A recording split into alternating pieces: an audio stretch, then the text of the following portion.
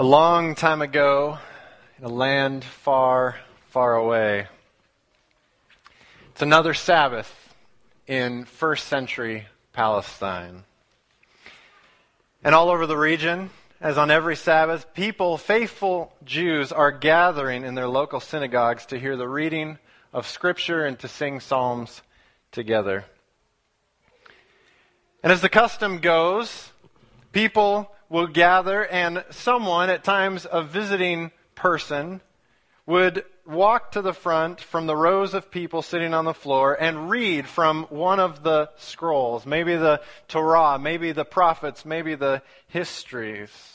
And having finished the reading, he would then sit down and begin to expound, to teach a sermon for the day.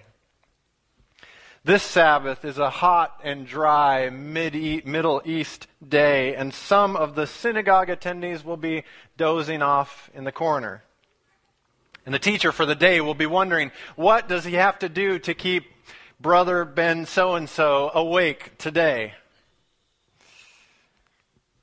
But at this one particular synagogue in this first century Palestine town, as Luke, the gospel writer, tells us, Jesus of Nazareth is the guest teacher for the day. And so likely there will not be very many people sleeping, because lately wherever Jesus goes, there seems to be a little bit of drama that follows him. Early on, and people whisper and remember this, Jesus visited his own hometown synagogue in Nazareth, and by the time he was done, people had almost pushed him off a cliff. Literally. But so far, on this Sabbath morning, nothing of particular note has happened. By the time the worshipers have sung several songs and prayed together, it's time for Jesus to walk up to the front. And as he moves towards that large Isaiah scroll on its sacred stand, Jesus looks out past the edge of his prayer shawl, and something catches his eye in the back of the synagogue, just outside the doors. It's actually someone that catches his eye. Jesus looks and stops, puts the scroll back in its stand. Of course, when Jesus looks towards the back, everyone in that synagogue congregation turns to look as well, and when they look, they see a woman that they recognize. They see this woman that hasn't been around for a while, but she's a woman that is very memorable because the woman in the back is hunched over, says Luke. She's hunched way over, shoulders drooping. In fact, the way Luke puts it, you try saying that. The way Luke puts it, she is bent in on herself like a pretzel. The people recognize her because they've seen her before, but actually it's a little surprising because it's been a while. She hasn't come to synagogue for a long time. She hasn't even really hung around town for a long time. And when they look, they think, wow, she is even more bent over than we remember. What has it been, like 18 years? The woman mostly just stares at the dirt in front of her feet. She's bent over so far she can't really look up. Imagine what it'd be like to be hunched over. In fact, I know you're getting comfy in your chairs, and it's going to be hot today, so we don't want dozing off. So try this. Will you stand up for a moment? Stand up, and if you can, start to let your shoulders hunch over. Some of you are closer to this already, but let them fall farther over and farther and farther and farther. And once you're down, like Luke says, bent in on yourself, try looking at someone's face next to you. Even if you're a doctor, you can try this.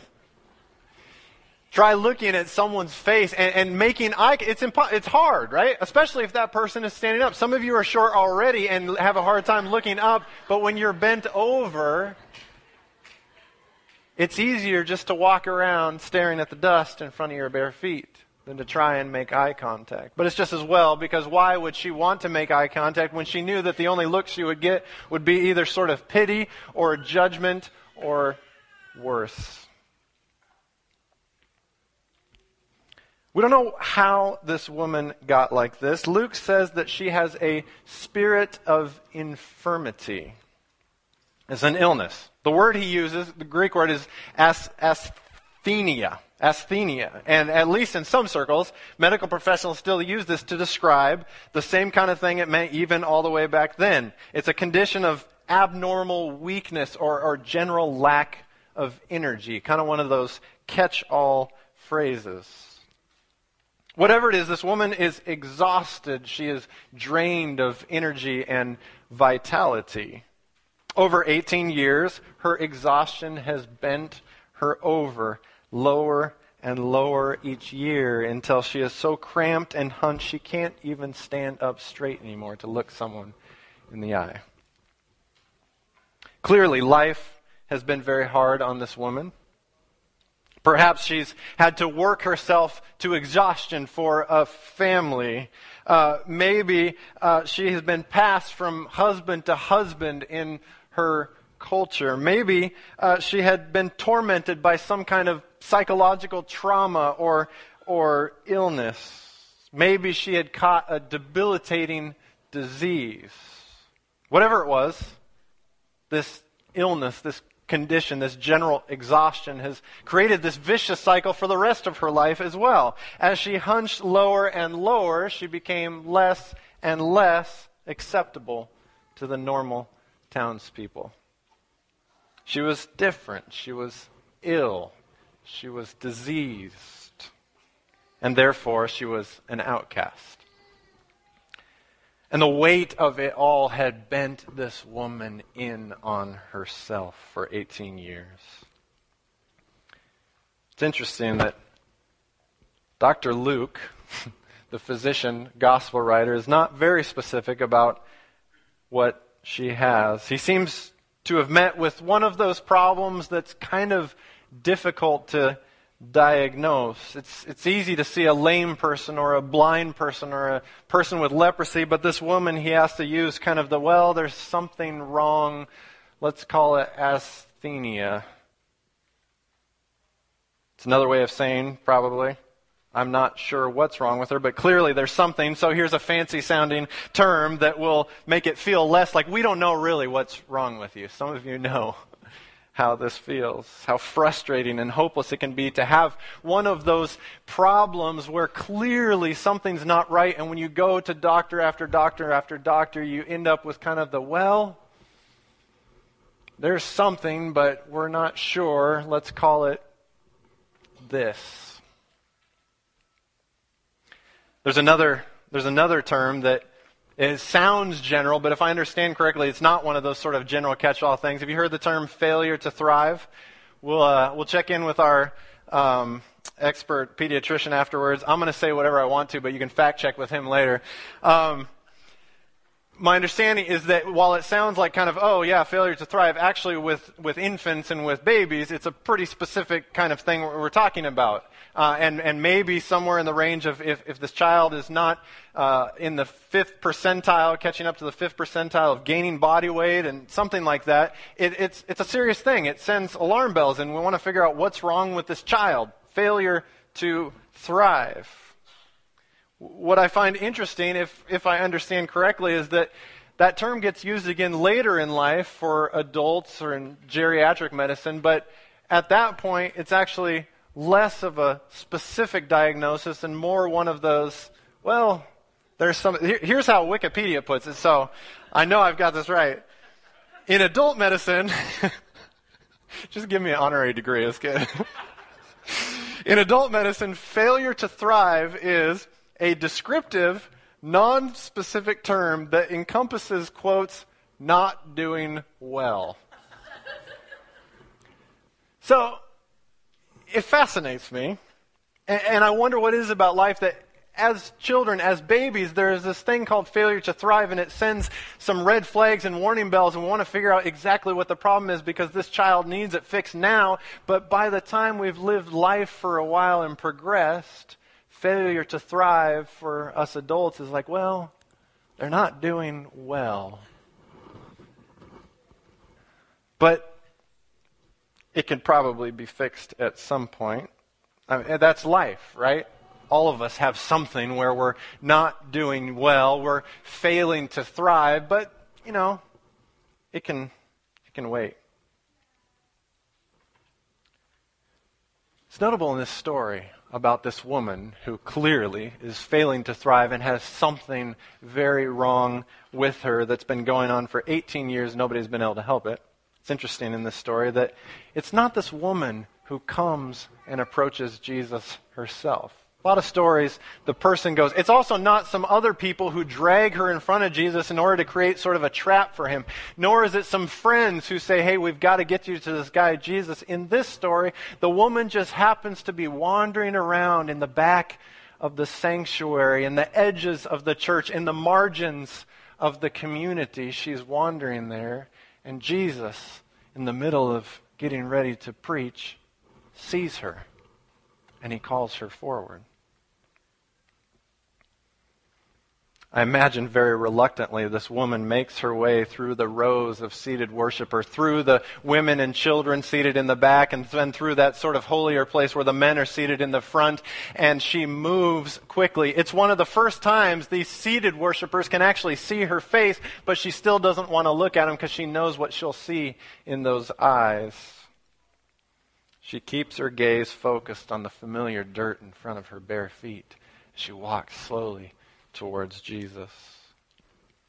Finally, she reaches the front where Jesus is waiting for her. And I imagine that as Jesus speaks to this woman, he gets down on his knees so that she can see his face. And Jesus says to this woman, "Woman, you are set free from your sickness." Except if we had ears to hear the Greek words that Luke is hearing, that Luke is using, there'd be just a little bit more to it, because what Jesus says is, "Woman, you are loosed or untied from your sickness."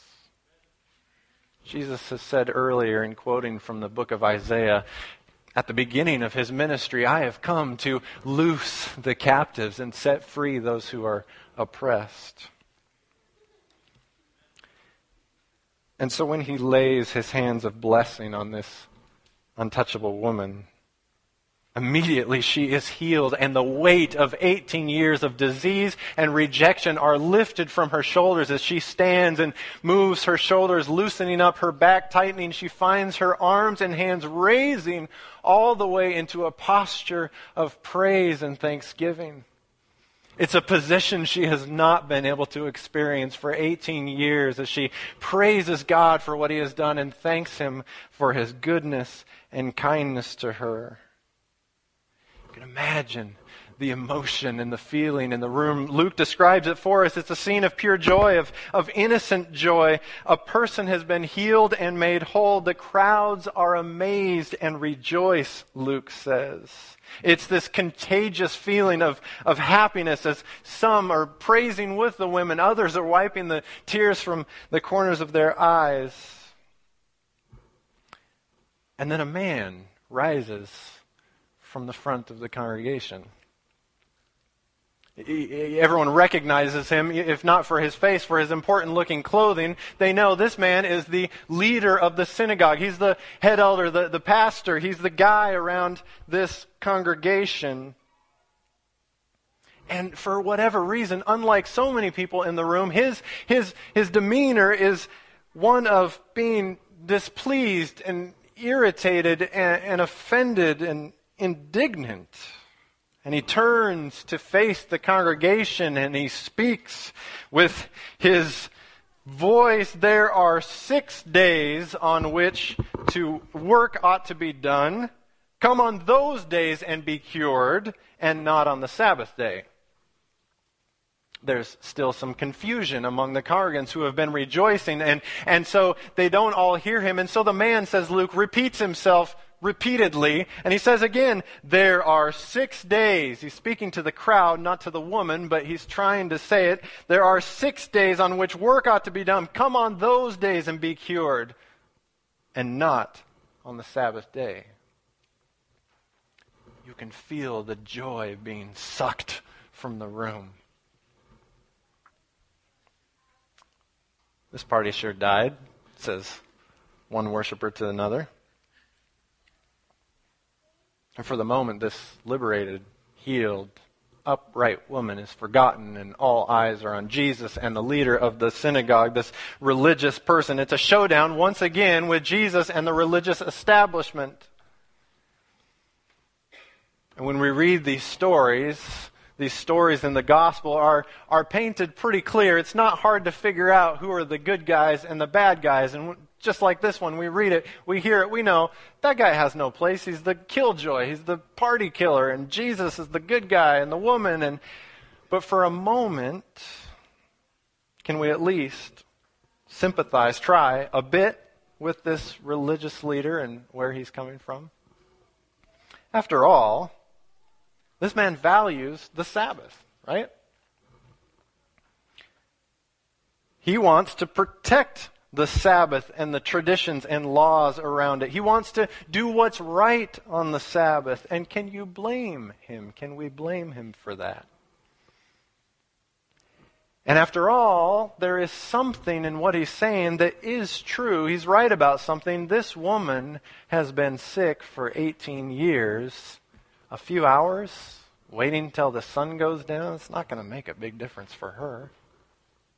Is it really worth Jesus making all this commotion and stepping on the toes of the religious folks and bending things and all this be just for a few hours? She can make it to not even tomorrow, tonight. It's not hard to understand this reasoning for us, is it, right? I mean, how many of us, if we were driving down the road and we see some kind of accident, we see someone bleeding profusely from a wound, we would stop, wouldn't we? And call 911 and help. It's an emergency. We would go and do it. We would do something, likely. But someone we've seen on the corner every single day for the last several months, you'll be all right you'll be here tomorrow, right, buddy? You know, we can take care of it then. Or how about when someone talks about suicide? Alarm bells go off. We go and whatever resources we have, we try and point them to someone who can help, or we try and jump in or whatever. It's an emergency, but how about that person who's just merely depressed? Tomorrow they'll probably still be here. They'll be all right. They can make it tomorrow. It's not worth going into to crisis mode for those people and throwing off the rhythm of our carefully orchestrated schedules and the life that we have. And besides, Jesus, in this story, is it really worth the risk of upsetting more of the religious people that you've been stepping on toes when all this could have been done at just a few hours later? Why not on Sunday, Jesus? But Luke's clear in this story. Jesus doesn't want to wait until tomorrow. And in fact, he feels so strongly about that he steps in between this religious leader and the woman that he's just healed, and he calls out the religious leader. You can see Jesus preparing for this. He says, and I quote from Luke, "You hypocrites."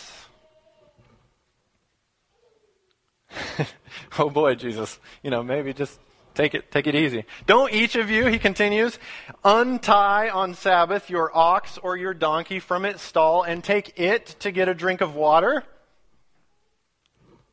Then isn't it necessary that this woman, a daughter of Abraham, bound by Satan for all these years, 18 long years, be set free from bondage on the Sabbath day?" Can you imagine, church family, being there in that synagogue, in that room with Jesus in this story? Jesus' point is hard to miss, right? You, my well-meaning friend, he's looking at the religious leader, are a hypocrite. You have your priorities backwards and inside out and upside down. They're wrong. You're willing, he says, to untie your farm animal and get them a drink, which actually, if we read carefully, is already bending those Sabbath rules a bit. But you're not willing to have this woman who is no less than a daughter of God, be healed on the Sabbath day? For shame, says Jesus. Jesus continues. He has this habit.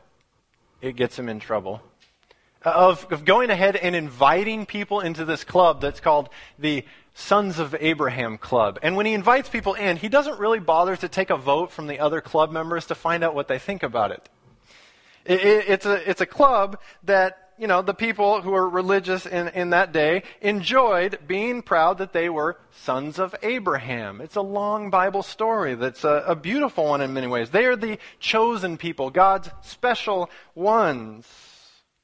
And of course, a tax collector like Zacchaeus, because Jesus is going to invite him right into that club, a tax collector like Zacchaeus does not qualify for the club. He's a sinner. He's a tax collector. Certainly, a woman who's been hunched over for 18 years does not belong in the Sons of Abraham Club until Jesus enters the picture, because to him, this woman is a daughter of Abraham, a daughter of God. And here's what's so amazing about this story. Her freedom, this woman who's been hunched over for 18 long years, her freedom and her healing and her wholeness were absolutely urgent to Jesus. They couldn't wait until tomorrow. Yes, she would survive another few hours until sundown, but Jesus isn't interested in this woman's merely surviving. He is interested in her thriving. As one of the other gospel writers, John, picks up on over and over, Jesus says, I have come not that you can have mediocre life, not that you can have life where you just get by until tomorrow. I have come that you may have abundant life. Jesus didn't want to go one more minute before giving this woman new life, before untying her, before unloosing the bonds of oppression that had bound her for all this time. And he thought Sabbath was a perfect time to unloose this woman. And I wonder how many of us are going through life just barely surviving. You ever feel like you're just barely getting by? It's not an emergency. There aren't the bells going off. You're not going to crash and burn, but just every day is sort of like, I'm making it okay. And you find yourself reflecting like, man, you remember those good old days when it just seemed like life was, but it's all right now. Can't really put my finger on it, but it's just general sort of like, not that great. We'll get by. And the good news that the gospel writer Luke is trying to proclaim to us is that this story is one that tells us God wants people to have a life that is free from oppression, and a life that is free from bondage, and a life that is filled with the joy of being healed and made whole and welcomed by God. A life that is abundant. God's desire for creation, which means for you and your neighbor. God's desire for us is that we have the opportunity to do more in life than just survive. That you and they, your neighbor, may have life more abundant. The challenge is that I think sometimes some of us, maybe this is the case for you, over time, whether for whatever place, whether it was from a parent or a church congregation that you went to, or a pastor that you knew, or some reading that you did, or a friend of yours, somehow some of you may have gotten the picture that God is more like the religious leader in this story, who's more concerned with keeping you and everyone else in line than with your thriving and abundant living. God cares more about making sure that boundaries and are not crossed and rules are not broken than giving life to people who are bent over and suffering for years. And if you've gotten that picture of God before, I hope you hear in this story that God is not about that. God is the one we know in Jesus who says, I can't wait another minute to release these people from that kind of bondage and suffering. God is the one who said, I can't wait another minute to offer abundant life and whole living and the goodness of all that he has to offer to people. And I'm not so concerned that it may trample on some boundary lines. Or maybe as you hear this story, you realize, and maybe it's both for a lot of us, that at times you've gotten caught up yourself in the protecting of those boundaries, and you've forgotten about the celebration that's going on and that is desired, that comes with the joy of healing and inclusion and liberation and welcome that God offers. You've gotten so stuck on the boundaries and the lines that you miss the celebration of the goodness that God was doing. And when you hear this story, I hope you hear the invitation of Jesus saying, understand it happens, but I have so much more to offer you than that. I'm sure we all remember just a few months ago from the Olympics, Oscar Pistorius of South Africa. He was the runner that was a double amputee and ran all the way to the finals, right, of the medal round of the track and field. Incredible story. You remember this? Seeing this man who had two legs that were only stumps competing. And at first, of course, the storyline was, isn't it amazing what this guy can do with a disability? And pretty soon the story was, that's just plain amazing no matter who you are. 13th. He has the 13th best time out of 40-some runners from 39 countries. No longer, by the time he was done, was the story about, oh, that's pretty good for a guy with no legs. It was, that's just pretty good, period. I can't do that, can you? As we tell this story, of course, the focus in the media, and as we heard the story over and over, was, of course, rightly and understandably on the incredible personal courage and fortitude that it took for a man like that to persevere in his life and accomplish that incredible goal. And for good reason. It's an amazing story. But there's another side of that story that I think gets lost sometimes. It's the rest of the story, the kind of conditions that would have surrounded him to make something like that possible.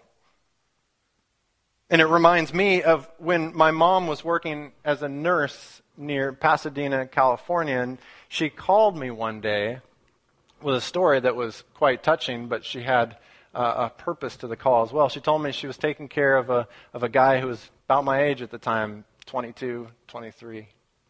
And he had had an accident and gotten an infection in his leg that in order to prevent a risk of some serious problems with his whole life, he was going to probably need to have an amputation of that leg. 22, 23. He'd been an athlete. The kid was broken up, as you can imagine. And he was traumatized and paralyzed at the face of having to make that final decision. It was his call. It was highly recommended by the doctors, but it was his call.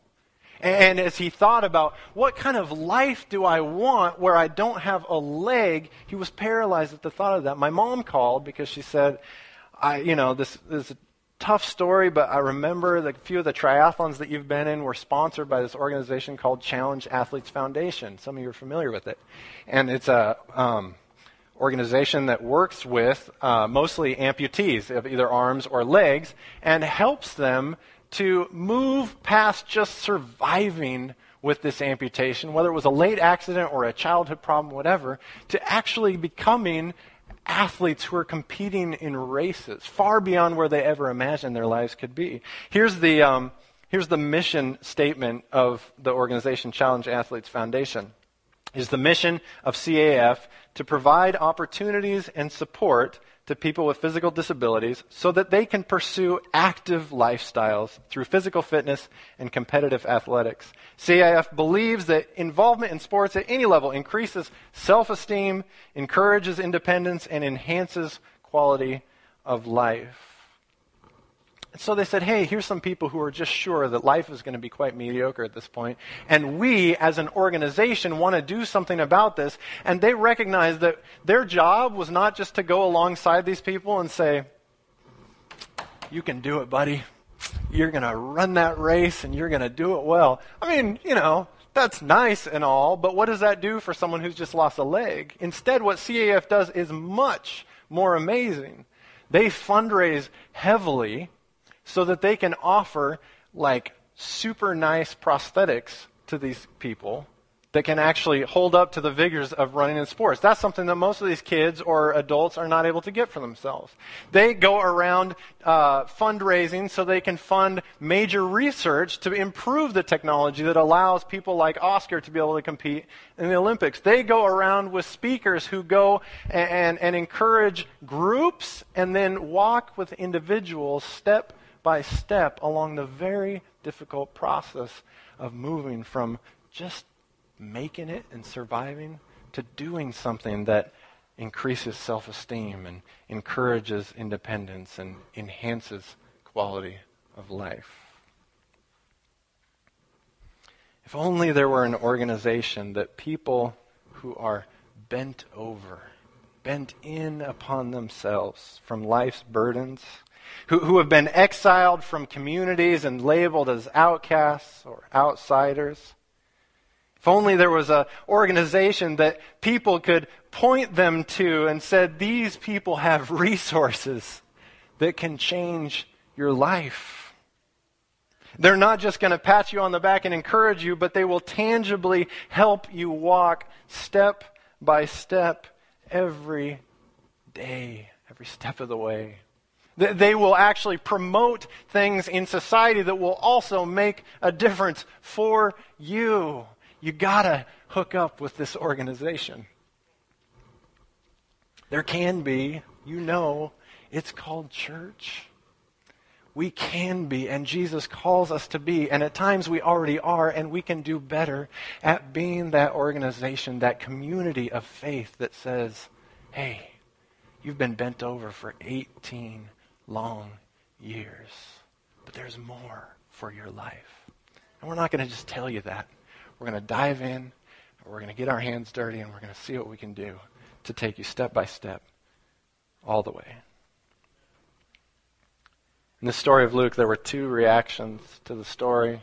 There was the guy who stood up and got shot down by Jesus, metaphorically. And then, of course, there was the crowd who was watching. Luke says the entire crowd was rejoicing at all the wonderful things Jesus was doing. May we be with that crowd who rejoices and encourages anywhere we see it those things that are bringing life and healing and wholeness to the sons and daughters of God.